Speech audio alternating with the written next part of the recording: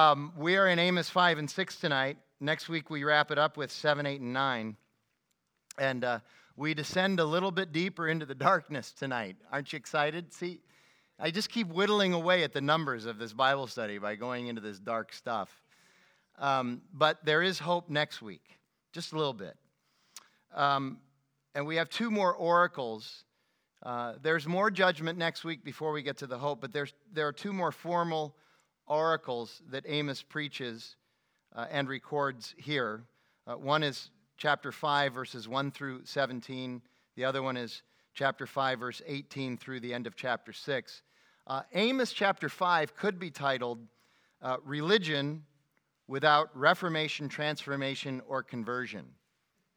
Religion, and by the way, that just in my experience, that's what most religion really is it's an outward manifestation or practicing of certain rituals that aren't really meant. And it doesn't necessarily transform your life. And that's why we are so centered on talking about the power of the gospel of Jesus Christ and the filling of the Holy Spirit, the resurrected Son. Because religion has no power in it. But Christ does. The resurrected Christ does. So 5, 1 through 17 is the third oracle against the people of Israel, the northern kingdom. And in this oracle, it's God's appeal to his people to please repent. You can still repent, you can still turn back. But the irony here is that he already knows that they're not going to repent. He throws it out there, literally begging them to come back to him. But the irony is that he knows that it's not going to help. It's not going to work. They're not going to change their minds. They're not going to turn around and come back to him. And the sad part of this is it's a lost opportunity for God's people. He sends the message, but he knows it's going to fall on deaf ears. His people are stiff-necked. That's a kind of an Old Testament term that the prophets like to use about God's people like these. Have you ever been stiff-necked in your life? Yeah. What is a synonym for stiff-necked? What's another word? Stubborn, yeah. So you ever been, so I got to, Jackie's really, she has a anyway, I'm kidding. We've all been stiff-necked. All right, verses 1 through 3 of chapter 5. Hear the word that I take up over you in lamentation. So, Amos is already signaling that he's going to make this call for repentance, but he's lamenting the fact that it's going to fall on deaf ears. Otherwise, he might do it in joy or in gladness. But he's taking this word over them in lamentation, O house of Israel. Fallen no more to rise is the virgin Israel, forsaken in her land with none to raise her up. For thus says the Lord God, the city that went out 1,000 shall have 100 left, and that which went out 100 shall have 10 left to the house of Israel. Again, tiny little glimmer of hope in that third verse about the remnant. But the remnant is always very, very small. As you can see there, about 10%. But he calls them virgin Israel. That's actually a fairly common way for God to refer to his people, his nation, to indicate his special love for them, very much like a father of a virgin daughter and how protective they can be of that daughter. But he's upset because his people Israel have decided, his virgin people Israel, his daughter, has decided to prostitute herself. She is committing adultery against her Lord. And she's prostituting herself to her economy and to the military or their perception of their military might, to the false gods and to the pagan worship of the common culture there, and to self-serving sinful pleasure, especially at the expense of others. In other words, the sins of exploitation and oppression. And again, you see the language right up front. God knows they will not repent. We'll see that again later. And verse 3 is a preview of sorts. He's saying, here's where you're headed. The things that you've put your faith in, Watch how they will disappoint you. Watch how you will fall clinging to these things that you've put your faith in. They will betray you. So verses 4 through 9. For thus says the Lord to the house of Israel, seek me and live. So here's the entreaty. Seek me and live, but do not seek Bethel. Do not enter into Gilgal or cross over into Beersheba, for Gilgal will surely go into exile and Bethel shall come to nothing. We'll explain what all that means. Seek the Lord and live, lest he break out like fire in the house of Joseph. Joseph is a way of referring to the northern kingdom, Israel. It's another way of saying Israel. And it devour with none to quench it for Bethel. O you who turn justice to wormwood and cast down righteousness to the earth. He who made Pleiades and Orion, and turns deep darkness into the morning and darkens the day into night, who calls for the waters of the sea and pours them out on the surface of the earth, the Lord is his name, who makes destruction flash forth against the strong, so that destruction comes upon the fortress. He says, seek me and live. Don't seek the pagan forms of worship that you can find in the cities of Bethel, Gilgal, Beersheba. All of these cities were well known at this time for having temples, but not to Yahweh. They were temples to pagan gods and pagan rituals and pagan acts of worship, primarily rooted in the Canaanite culture that was there well before the Israelites came into the Promised Land from the Exodus redemption. And those practices included prostitution and orgies as forms of worship. We've talked about this on Sunday morning before, right? That in their culture, you could go into a temple, you could pay money, you could have sex with a prostitute, and then walk out saying, I worshiped my God. Now, how attractive would that be to the fallen mind? Of course, okay? Also, they were doing child sacrifices, which is absolutely verboten as far as God is concerned. And then they would have lavish banquets of gluttony as forms of worship as well. So, sex, infanticide, and gluttony. That's how they would worship these gods. Who's in? Seriously, I mean, you talk to a fallen mind. Anybody who's not regenerate, and you say, here's a way that, and by the way, you can say this to people who are also regenerate. And I mean, I know the darkness, some of the darkness of my heart and my mind. I could figure out a way to make this work too. I could. That's the challenge of being fallen. And by the way, Beersheba was actually in Judah, just across the border in Judah, which is interesting and probably raises this question. Why is he in the northern kingdom proclaiming words of judgment against Israel, but he's throwing in Beersheba? Well, occasionally, these oracles against the northern kingdom, he will reference a place in Judah. In fact, later on, he's going to say something against Zion, which is also a strictly Judean reference. And the reason is because it's a reminder that God's judgment is also going to come on Judah, because they were having the same problems as Israel. They just weren't quite as advanced yet.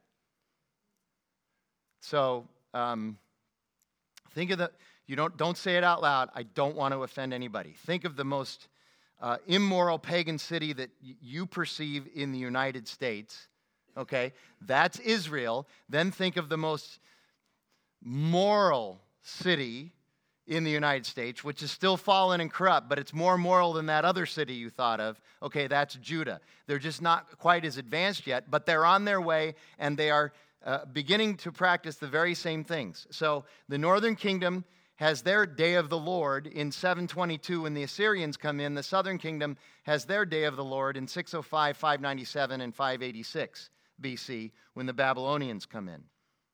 So it's coming for Judah as well, just not as imminent. This passage here also talks about how false gods and pagan worship have no power against the one true God. That's one of the points that God is making. You need to repent and come back to me because I'm the one with real power. We're studying Ephesians on Sunday morning right now for the next I don't know, 7 years or whatever it is. And one of the things the biggest thing I think Paul is trying to get across in this letter is that the power of Christ is stronger than the power of magic or the power of pagan thought or the power of pagan worship. We're recording. I won't tell that story. Can you turn off the recording for a second? Can you do that? No? Okay. All right. Let me change the names and the situation to protect the innocent, because I want to tell you. Now I have to tell you, right? Yeah. Okay. In a context, anybody heard about, anybody know what the law of attraction is? Now, that's very impressive sounding. The law, like it's, okay.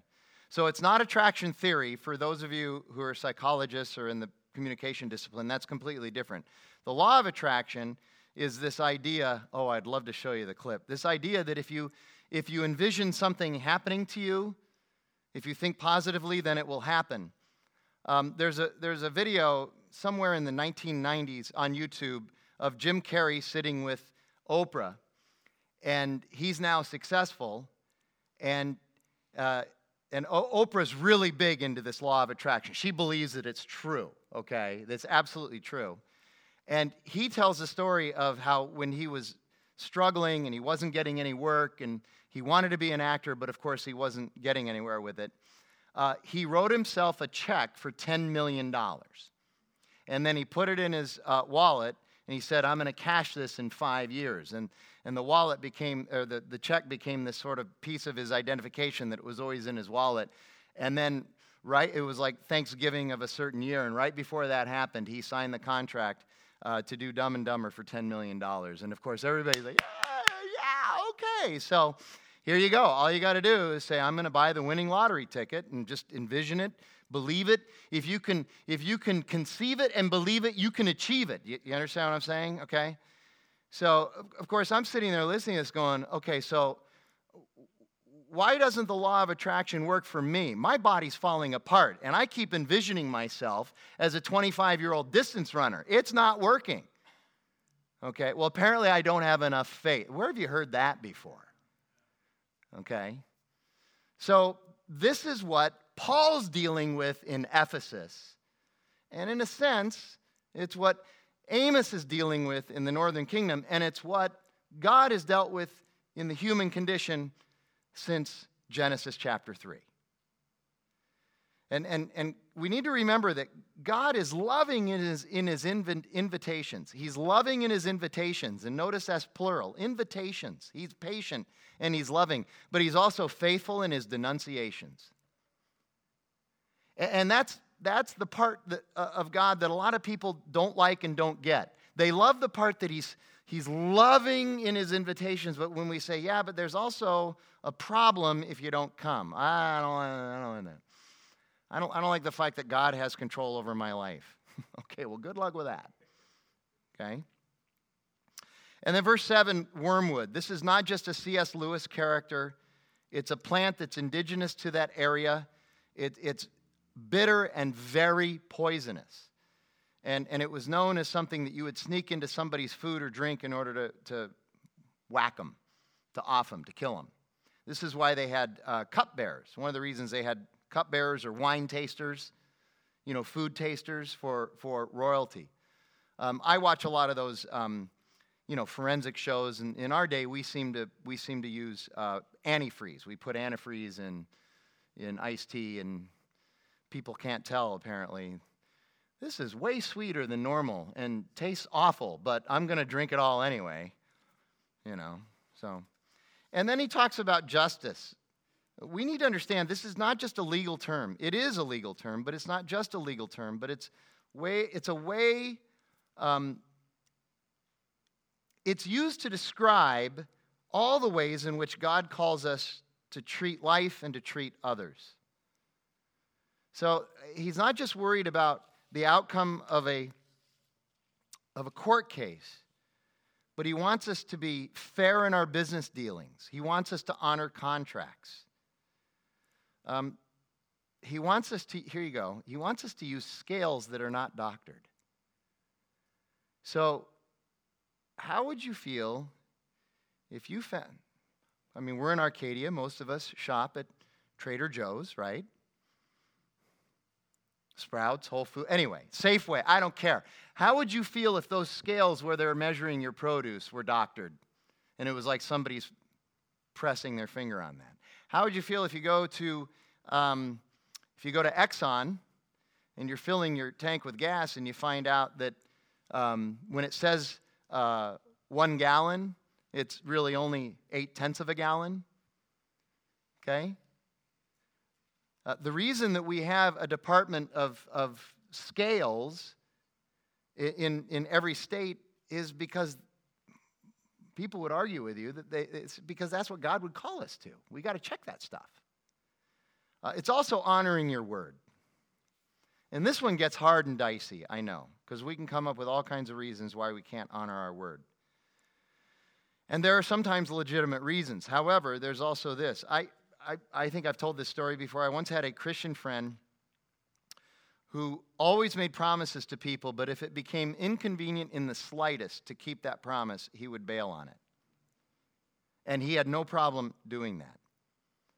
It was his thing, and people actually in the community knew him for that. This is the reputation that he had garnered.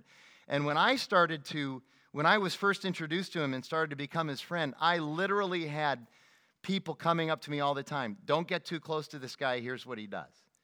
But I'm one of those guys, sometimes to my detriment, that wants to discover things on their own and have my own experience and figure that their experience was tainted by their own perception in some way. I didn't listen. Then I experienced it. And I experienced it over and over and over to the extent where it was embarrassing, and put me in very difficult situations a number of different times.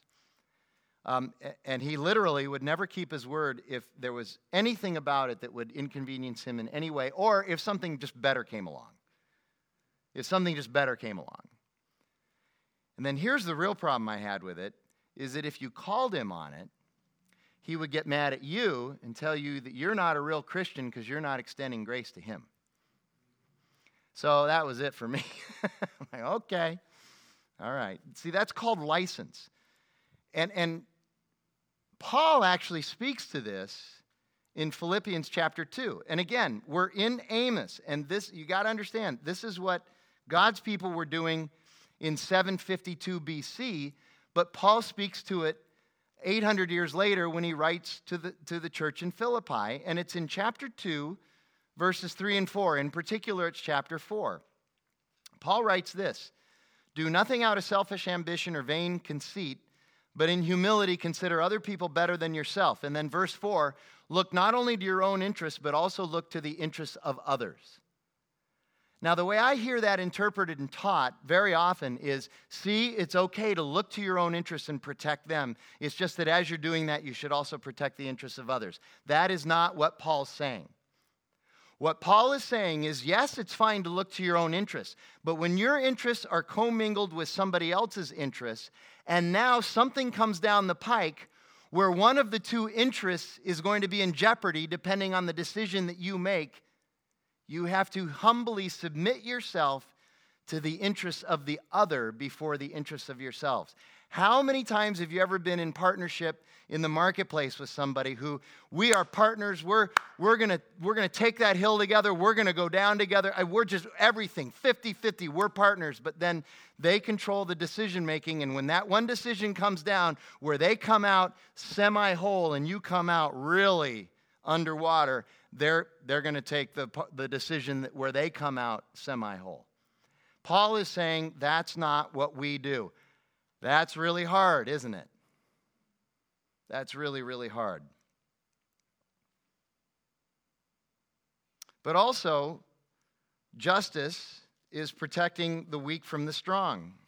It's pushing back against oppression and exploitation. It's refusing to take advantage of situations. All of these are signs of God's understanding of justice. It's not just in court. And then verses 8 and 9, Pleiades and Orion are constellations that were worshipped as gods, as were the seas. So this Mediterranean Sea was worshipped. The Sea of Galilee was worshipped as a god.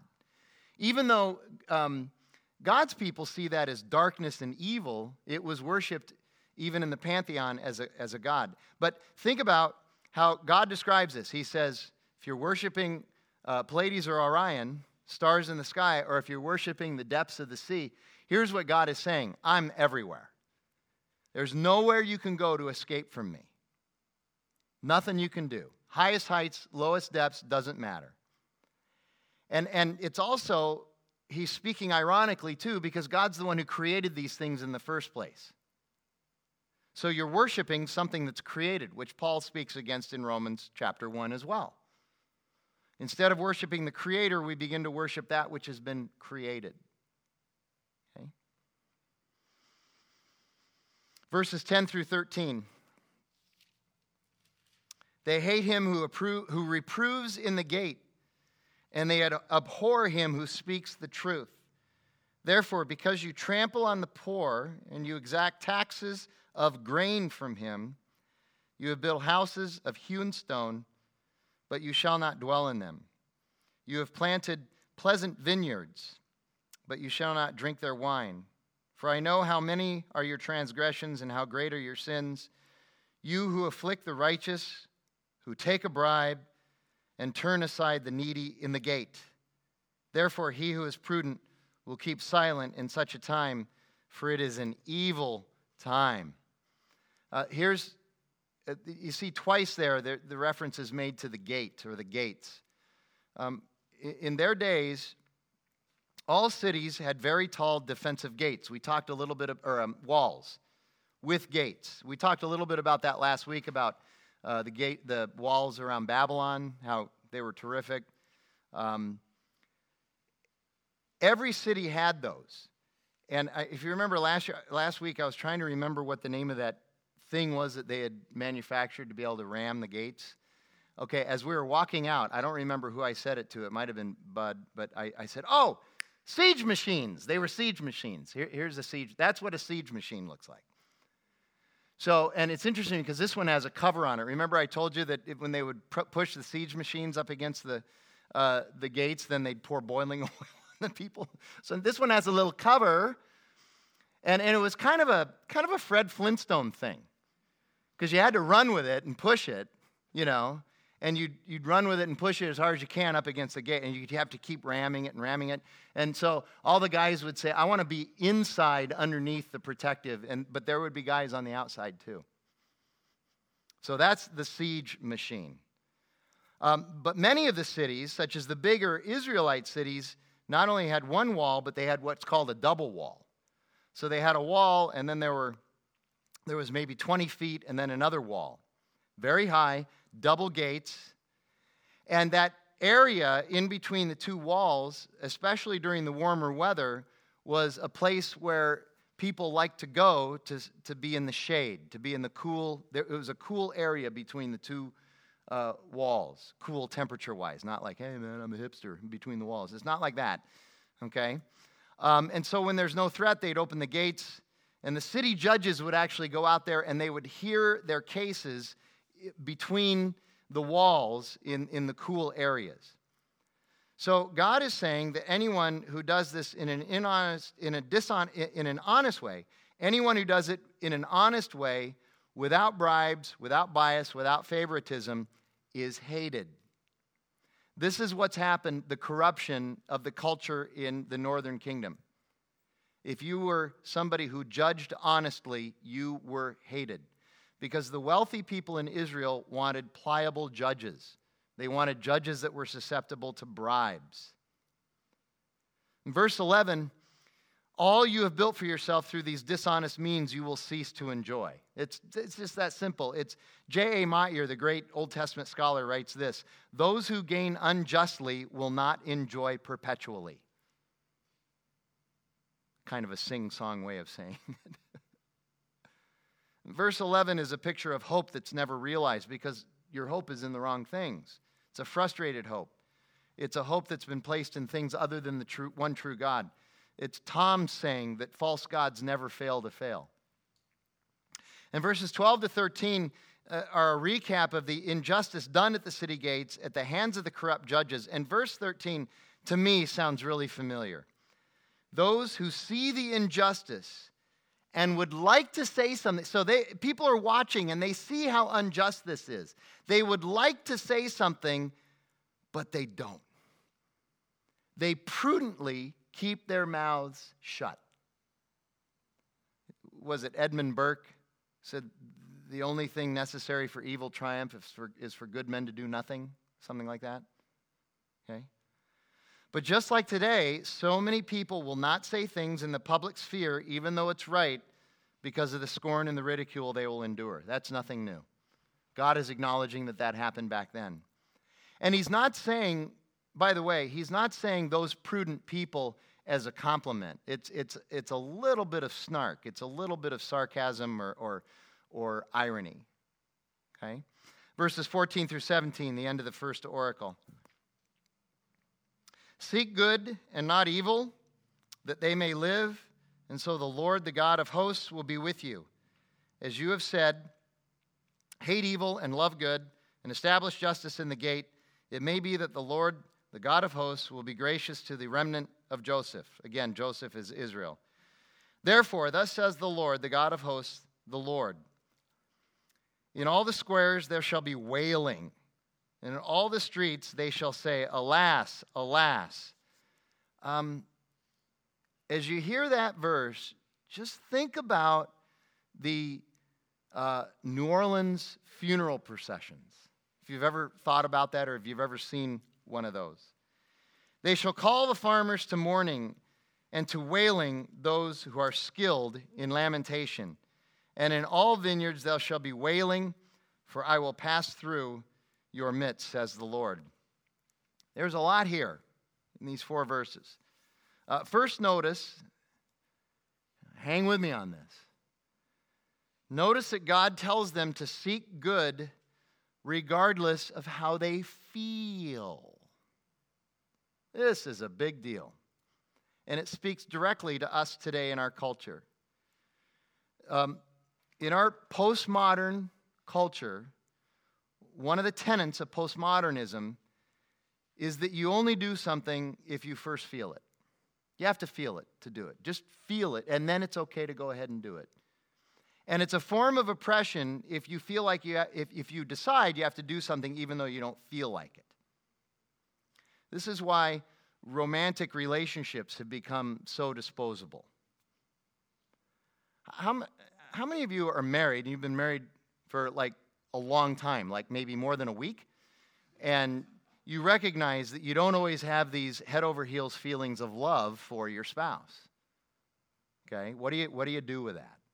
Okay, well, this does not square with God's call on us.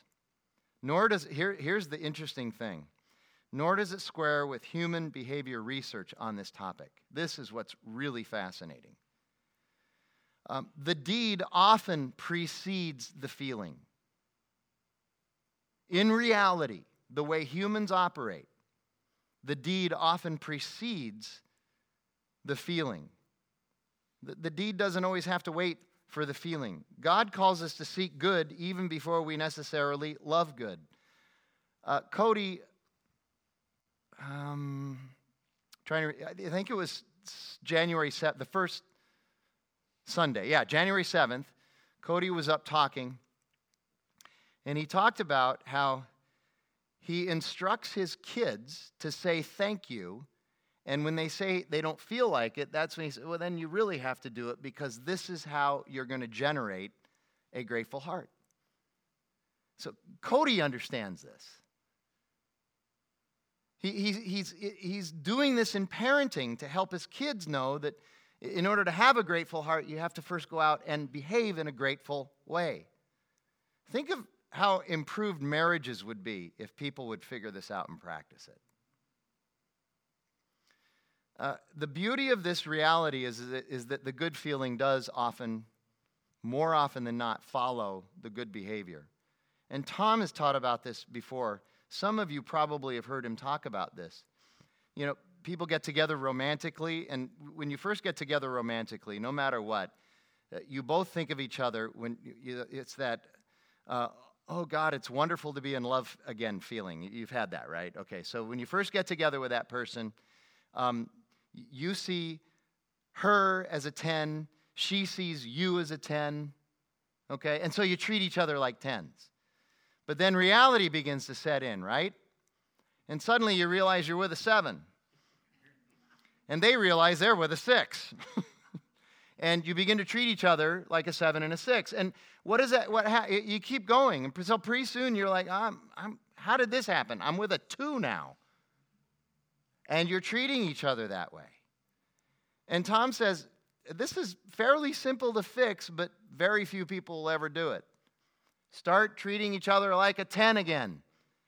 But they're not a 10. I don't feel like they're a 10. I don't perceive them as a 10. Irrelevant. Start treating them like a 10, and they will become a 10 again in your eyes. And what's funny is that's not just the idiot, untrained, uneducated founding pastor of Redemption Church saying that. Talk to PhDs in psychology. They'll tell you the same thing. This human behavioral research has proven that this actually works. Did Jesus feel like going to the cross? We're told in Scripture that he tried to make a deal with his Father. He said, everything the Father does, I do. Everything the Father tells me to do, I do. Everything that I'm saying is what the Father would say. And then he gets to the night before he's going to be crucified, and he's like, God, Dad, if there's a plan B, let's talk about it right now. But then what does he say? Not my will, but your will. He didn't feel like going to the cross, but he did. And I'm telling you, I am a big grace guy. People have told me in the past, in terms of pastoring, how I might handle certain situations. I've been accused in the past, privately, of extending too much grace, of not being hard enough. Which some of you are like, really? I can't.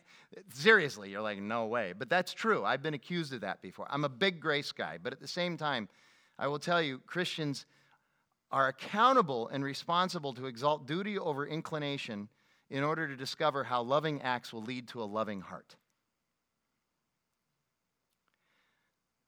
Jesus, I'm way off script now, but I got to say it. Jesus says in the Sermon on the Mount, love your enemies.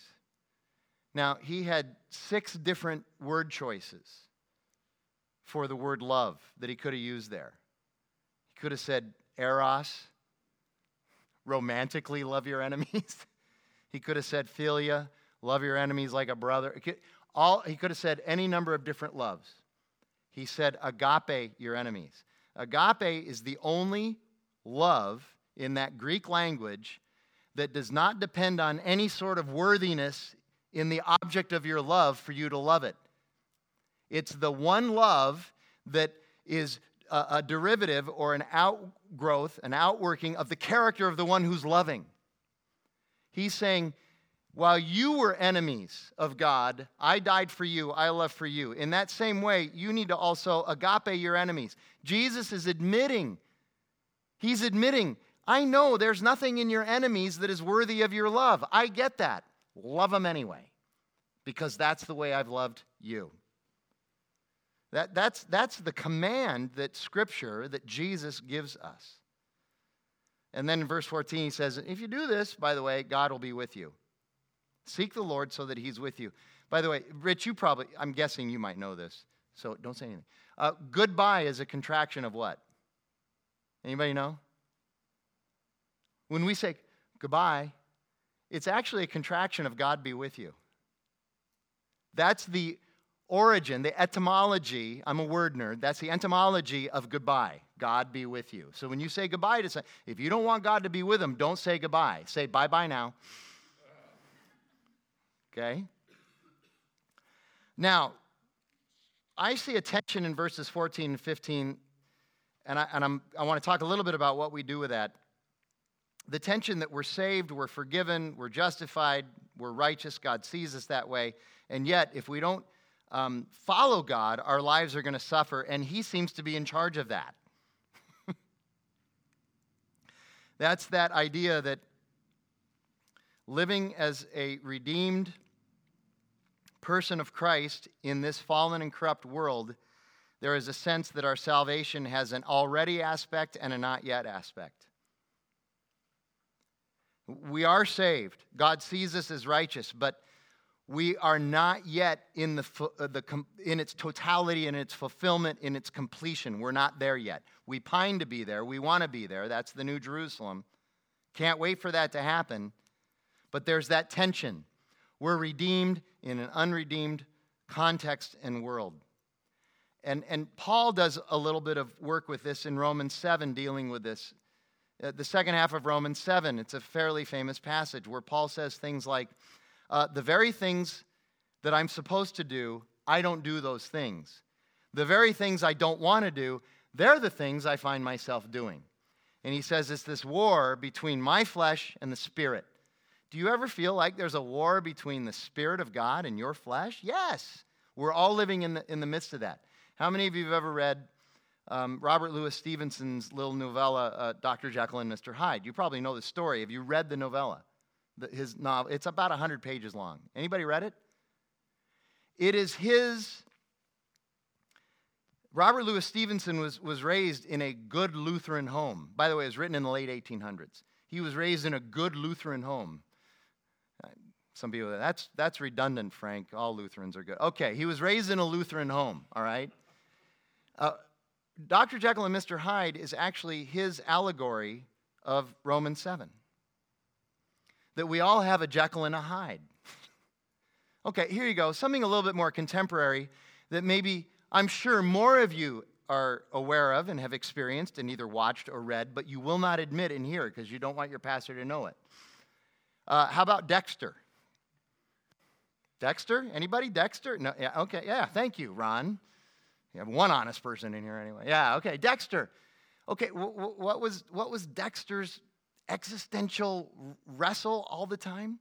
His dark passenger. Dexter had this dark passenger. He wanted to be a good person, and basically he was, and he was well thought of in his work environment as this wonderful person, but he had this dark passenger that needed to kill. It's a modern-day Jekyll and Hyde.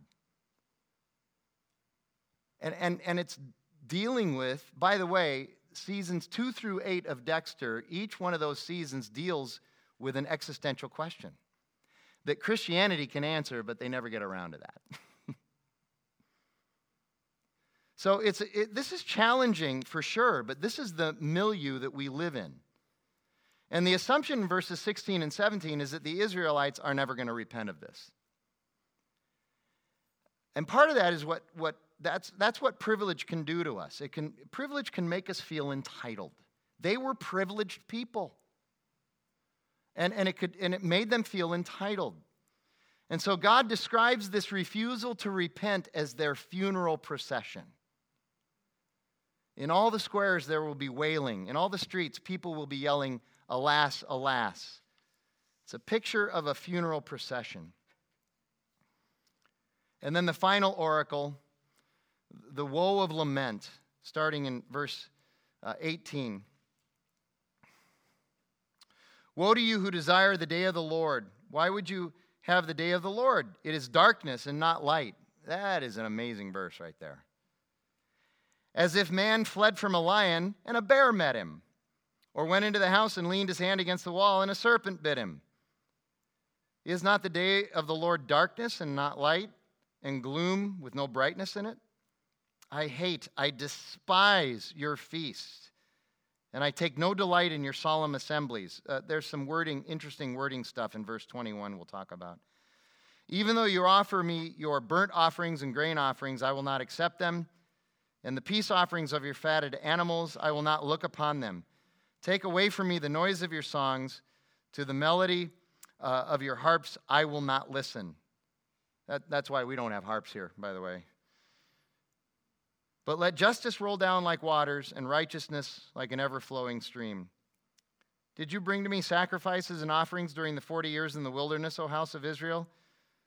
You shall take up Sikkuth, your king, and Kian, your star god, your images that you have made for yourselves, and I will send you into exile beyond Damascus, says the Lord, whose name is the God of hosts. So the day of the Lord, during the 8th century, this became a huge deal for the Israelites, this idea of the day of the Lord.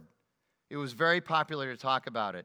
And God's people wanted it. They pined for it because they were sure that their empty religion was going to be, that God was going to bestow praise and blessing on them for their empty religion, for their whitewashed tombs, so to speak. So they wanted God to come and destroy all the evil because they didn't see themselves as evil. And Amos is saying it's going to be darkness for you. That day of the Lord is going to be darkness for you. He tells them the truth. The religious acts that you are practicing that are void of ethical living are infuriating your God. Matyer again, he writes this, religion without morality attracts divine revulsion. Religion without morality attracts divine revulsion. You ever wonder if we do this, if we practice our religious acts and God doesn't find them pleasing, it actually infuriates him? And verses 18 and 19 are Isaiah 58. Isaiah 58 talks of the same thing. They're yearning for the day of the Lord because they think they're going to receive praise from God, but no. It's like you escape the lion, but you run into a bear. Which would be worse, by the way? I'm not sure. I do a lot of hiking, and I've run into bears, but not lions, and I'm not interested in either one. I'll tell you what I've run into more often than any, though, are rattlesnakes. One morning I was out with Bruce, the caterer, and we walk every Wednesday morning in the Phoenix Mountain Preserves over here where Piastoa is. And we were just starting our hike at the trailhead. We'd gone maybe 10 yards, and my shoe was untied, so I bent over to start tying my shoe, and there's this little cave right there behind me. And it's dark. We start at 4:30 in the morning on Wednesday mornings, and it was dark, and a rattlesnake was in that little cave, and he started rattling. And Bruce is like, "Get out of there, man, that's a rattlesnake." I'm like, "It's a bird." So I stood there and tied my shoe while the snake was rattling, and then he said, "Come on." He's like trying, and then he shines his light in there, and sure enough, there was a rattlesnake in there all coiled up. Okay, God's saying, this is what's going to happen to you. I'm sitting there going, "It's a bird." I'm tying my shoe. God is saying, this is what's going to happen to you, Israelites. You think everything's fine. How many of you have scorpions in your house occasionally? We do. You know, you lean your hand against the wall. Oh, look at that. There's a scorpion there. Okay? Our dogs are fascinated with scorpions, and I'm tired of them sniffing them out because then they get stung on the nose. And they're mad at us for some reason. It's like, you did it. I don't know. So for the Israelites, they believed that the day of the Lord, God would put Israel in charge of the world. Militarily, economically, everything. In fact, and again, I want you to think about Paul's writing when he starts, in Ephesians, we're going to deal with some eschatology, some end-time stuff. Not in the way some of you might think, just we're going to brush up against it. But Paul has this in his mind when he's thinking about the day of the Lord. The Israelites, the northern kingdom, wanted the day of the Lord. Paul knows this history better than anybody in this room, 10 times better than I do, and I think I've studied it a little bit. The day of the Lord for the northern kingdom ended up being the Assyrians coming in and wiping them out. That was their day of the Lord. The day of the Lord for the southern kingdom became the Babylonians coming in and wiping them out. The Jews of the first century, in the context when Jesus and Paul lived, their day of the Lord was the hope that God would wipe out the Roman Empire. The biblical hope that Christians have, our inheritance, the day of the Lord, is the coming of Christ and the New Jerusalem. So that's the reality. So their day of the Lord is not going to be that great. And verses 21 through 24 are very famous. He says, your solemn assemblies, literally the language in the Hebrew, the ancient Hebrew is this. It's, what you're doing with your sacrifices makes me nauseous. It's a stench to my nostrils. That's literally what he's saying there. But verse 24, let justice roll down. I like what Tyler Johnson says. It's similar. Grace is like water. It always flows downhill and settles in the lowest places. And God is saying that that's what justice needs to do. It needs to flow downhill and settle in the lowest places. And the day of the Lord, he's saying, should be you returning to God and acting with justice. That should be your day of the Lord, you coming back to me. But it's not going to happen. Verse 25, while religion without morality causes divine disgust, it's also equally true that morality without worship is also empty.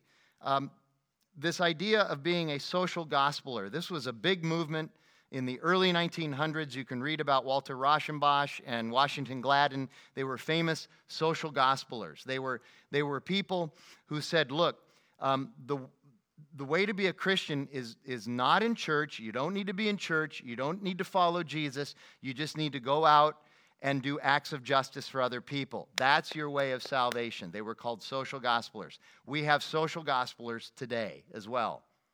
There are people who believe that they are God's people, not because they know Jesus, but because they do acts of justice in their minds for others, whatever that is.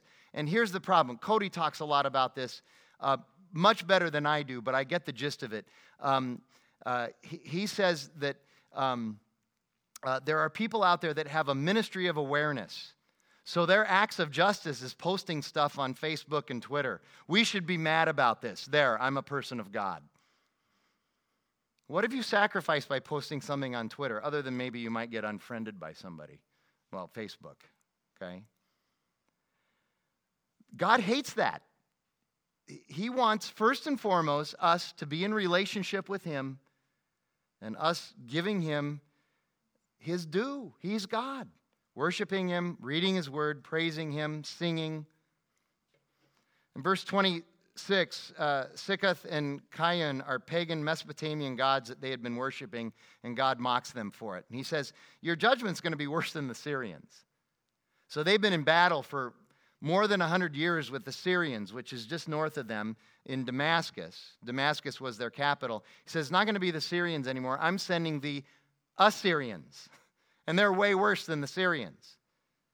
The Syrians are child play compared to the Assyrians. Here you go. The Syrians are Walter White. The Assyrians are Dexter. There you go. That should give you some context. And then you move into chapter 6, 1 through 7. Woe to those who are at ease in Zion and to those who feel secure in the mountains of Samaria, the notable men of the first of the nations to whom the house of Israel comes. Notice that he's specifically singling out men here now. Does that remind you of another passage we had maybe last week where he was singling out somebody else? Okay.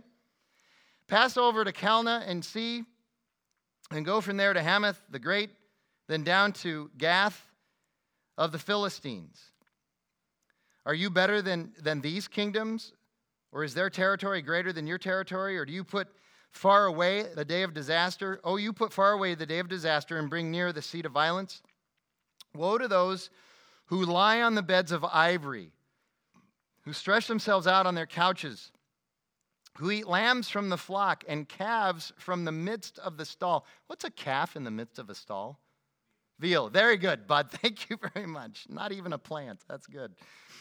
Who sing idle songs to the sound of the harp like David, and like David invent for themselves instruments of music, who drink wine in bowls and anoint themselves with the finest oils, but are not grieved over the ruin of Joseph, over the ruin of Israel.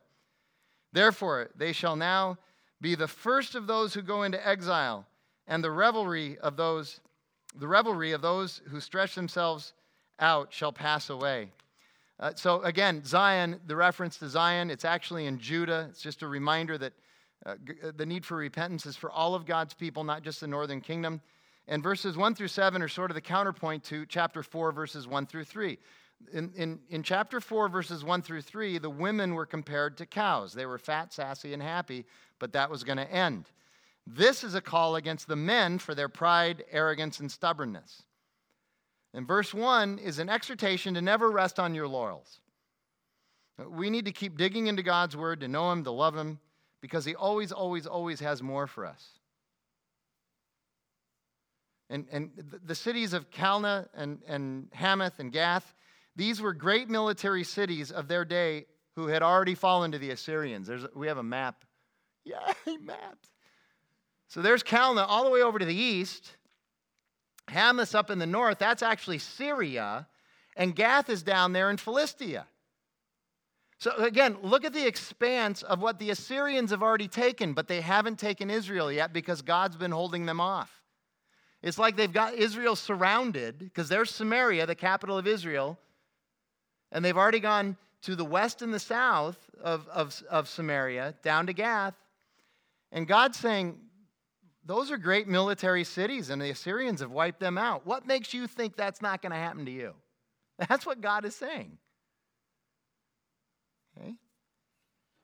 And then he says, how dare you be grateful for what you don't have? I mean, what you do have. How dare you not be grateful for what you have? God is a God who blesses. But be sure of this, if we take our blessings for granted, it is one of the most despicable ways that we can dishonor and disrespect God. We need to practice thanksgiving better than we do.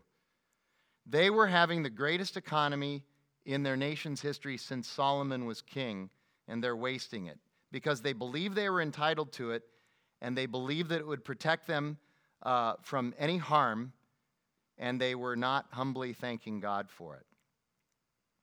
Verse 3, you're practicing avoidance, which only makes things worse. Are you a problem and conflict avoider? You ever noticed how a tiny little situation, if you avoid it, it gets bigger? It's kind of like you're camping at Christopher Creek outside of Payson, and you have a campfire, and you put out the campfire, but there's one little amber there, and you go, it's out, it's okay, and that one little amber, and then 3 days later, you look on the news, and there's a 40,000-acre fire up there. Okay, this is what God is saying. And he says it's the result of your prophets, your false prophets actually, preaching peace, peace, when they should be preaching, you're in trouble. And next week, we're going to see that they try to shut Amos up. Just like they did all the other prophets that have a message like Amos. They tried to get him to shut up. In verses 4 through 6, you're living this life of luxury and thinking all is great. Ivory is a symbol of wealth and luxury. And they were eating tender lamb and veal. Mutton was not on their menu. It was lamb and veal. So here you go. Let's update this a little bit. Woe to those who stay at the Biltmore and shop at the Biltmore and eat at Donovan's and binge watch Netflix and drink wine by the case and bathe in Lancome Clinique and Estee Lauder, but find no time to help the helpless.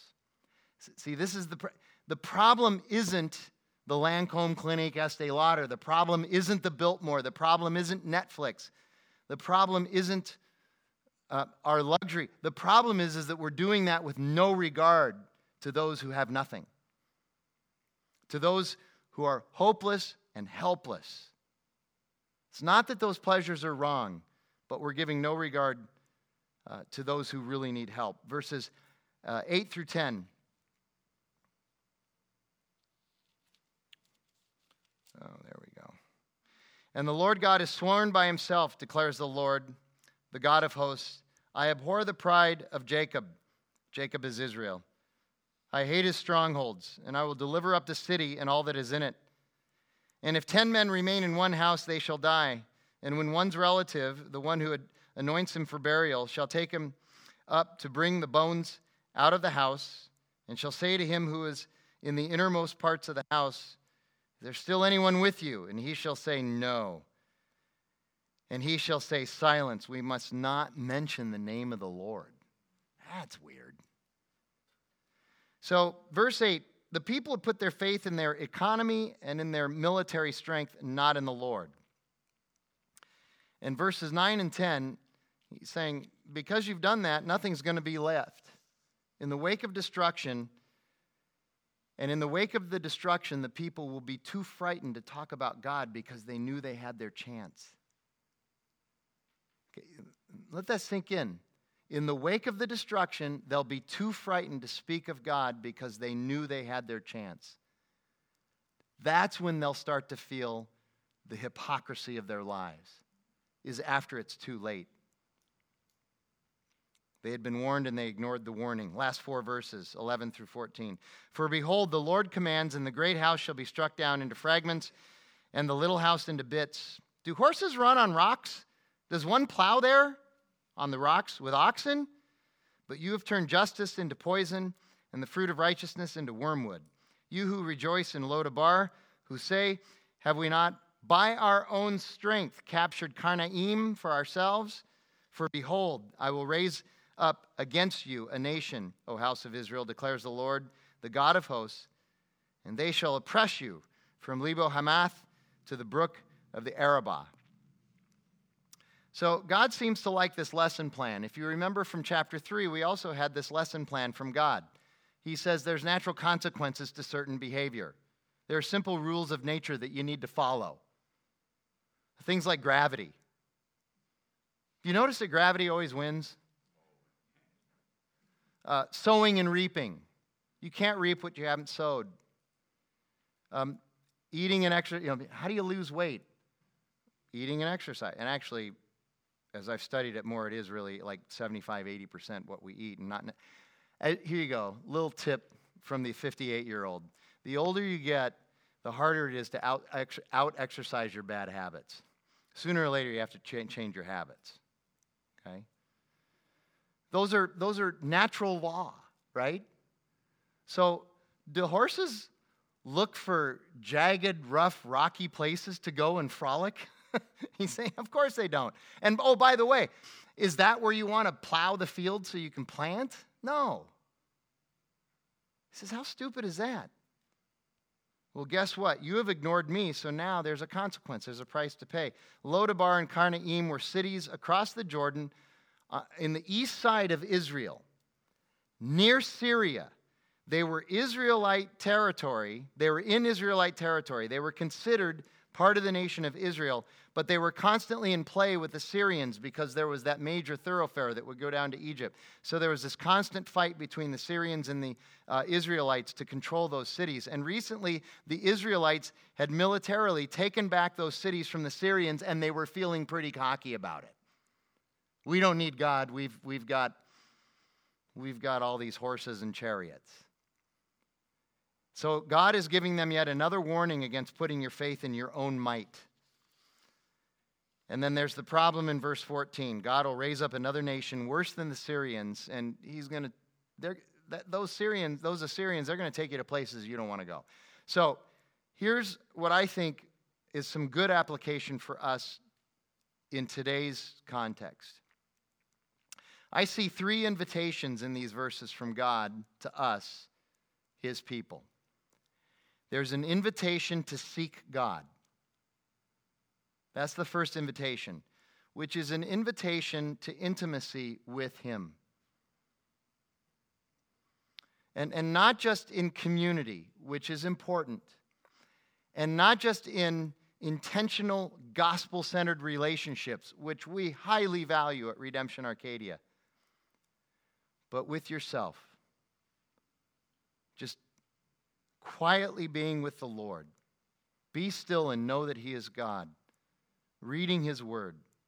The second invitation is to seek the good, which is something that flows out of seeking God. You don't seek the good first, you seek God first. Flows out of seeking God, you seek the good. And seeking the good is actually an invitation to life and liberty. I've struggled with this so much. People want freedom to do whatever they want. Okay, here you go. The freedom to do whatever you want eventually will cost you being able to do other things that you want to do. Here's what my heart desires. Here's what I want to do, okay? I will just tell you, what's the name of that ice cream with the screw-off tops that has all the flavors? Talenti or Tanini or whatever. Some of you know it, okay.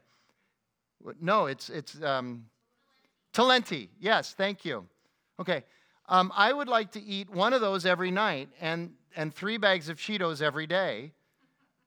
And when I go into Subway, I don't want extra meat. I want an extra loaf of bread. Okay, but if I exercise my freedom to be able to do that, am I not going to restrict my ability to do other things that I want to do, like hiking? And impressing Jackie when I'm on the beach. That's all right, going too far. But anyway, so you understand what I'm saying? So seeking the good is actually an invitation to life and liberty. It's called negative freedom. It's the ability to say, I'm not going to do that so that I can do this better thing. Okay? That's the freedom we have in Christ. And then the third invitation is an invitation to seek justice, which is an invitation to love and serve others. So here's the deal. How? How do you do this? I'm just going to do it. I'm just going to pull myself up by my own bootstraps and I'm going to determine. No. This is the toughest part for most of us. It is by His power and grace. Especially if you are a high-capacity person, which I'm guessing every person in here is. I like to think of myself as a high-capacity person. I'm going to say this Sunday. I resonate so much with Luke Simmons, who's the pastor of our Gateway congregation. He said in a meeting about a month ago, he said, it frightens me how much ministry I can actually do under my own power. Now, why would that frighten him? Pride, but also you're heading for a fall if you're just doing ministry under your own power, because you can't. You can't sustain it. This is only sustainable by the power of the gospel, by the power of the resurrection, by the power of the filling of the Holy Spirit. If God does not build the house, the workers labor in vain. Two quick, don't you love it when somebody describes Scripture as quick? Two little verses out of the New Testament, and we're done. Acts 9:31, Luke writes this, so the church throughout all Judea and Galilee and Samaria had peace and was being built up, and walking in the fear of the Lord and in the comfort of the Holy Spirit, it multiplied. Walking in their own intelligence and methodology, and by their power and capacity, the church multiplied. Is that what it says? The fear of the Lord and the comfort or the filling of the Holy Spirit. Colossians chapter 2, verses 6 and 7. Paul writes this, therefore, as you receive Christ Jesus the Lord, so walk in Him, rooted and built up in Him and established in the faith, just as you were taught, abounding in thanksgiving. There's only about another 100 verses like that in the New Testament, too. Let me pray, and we'll see you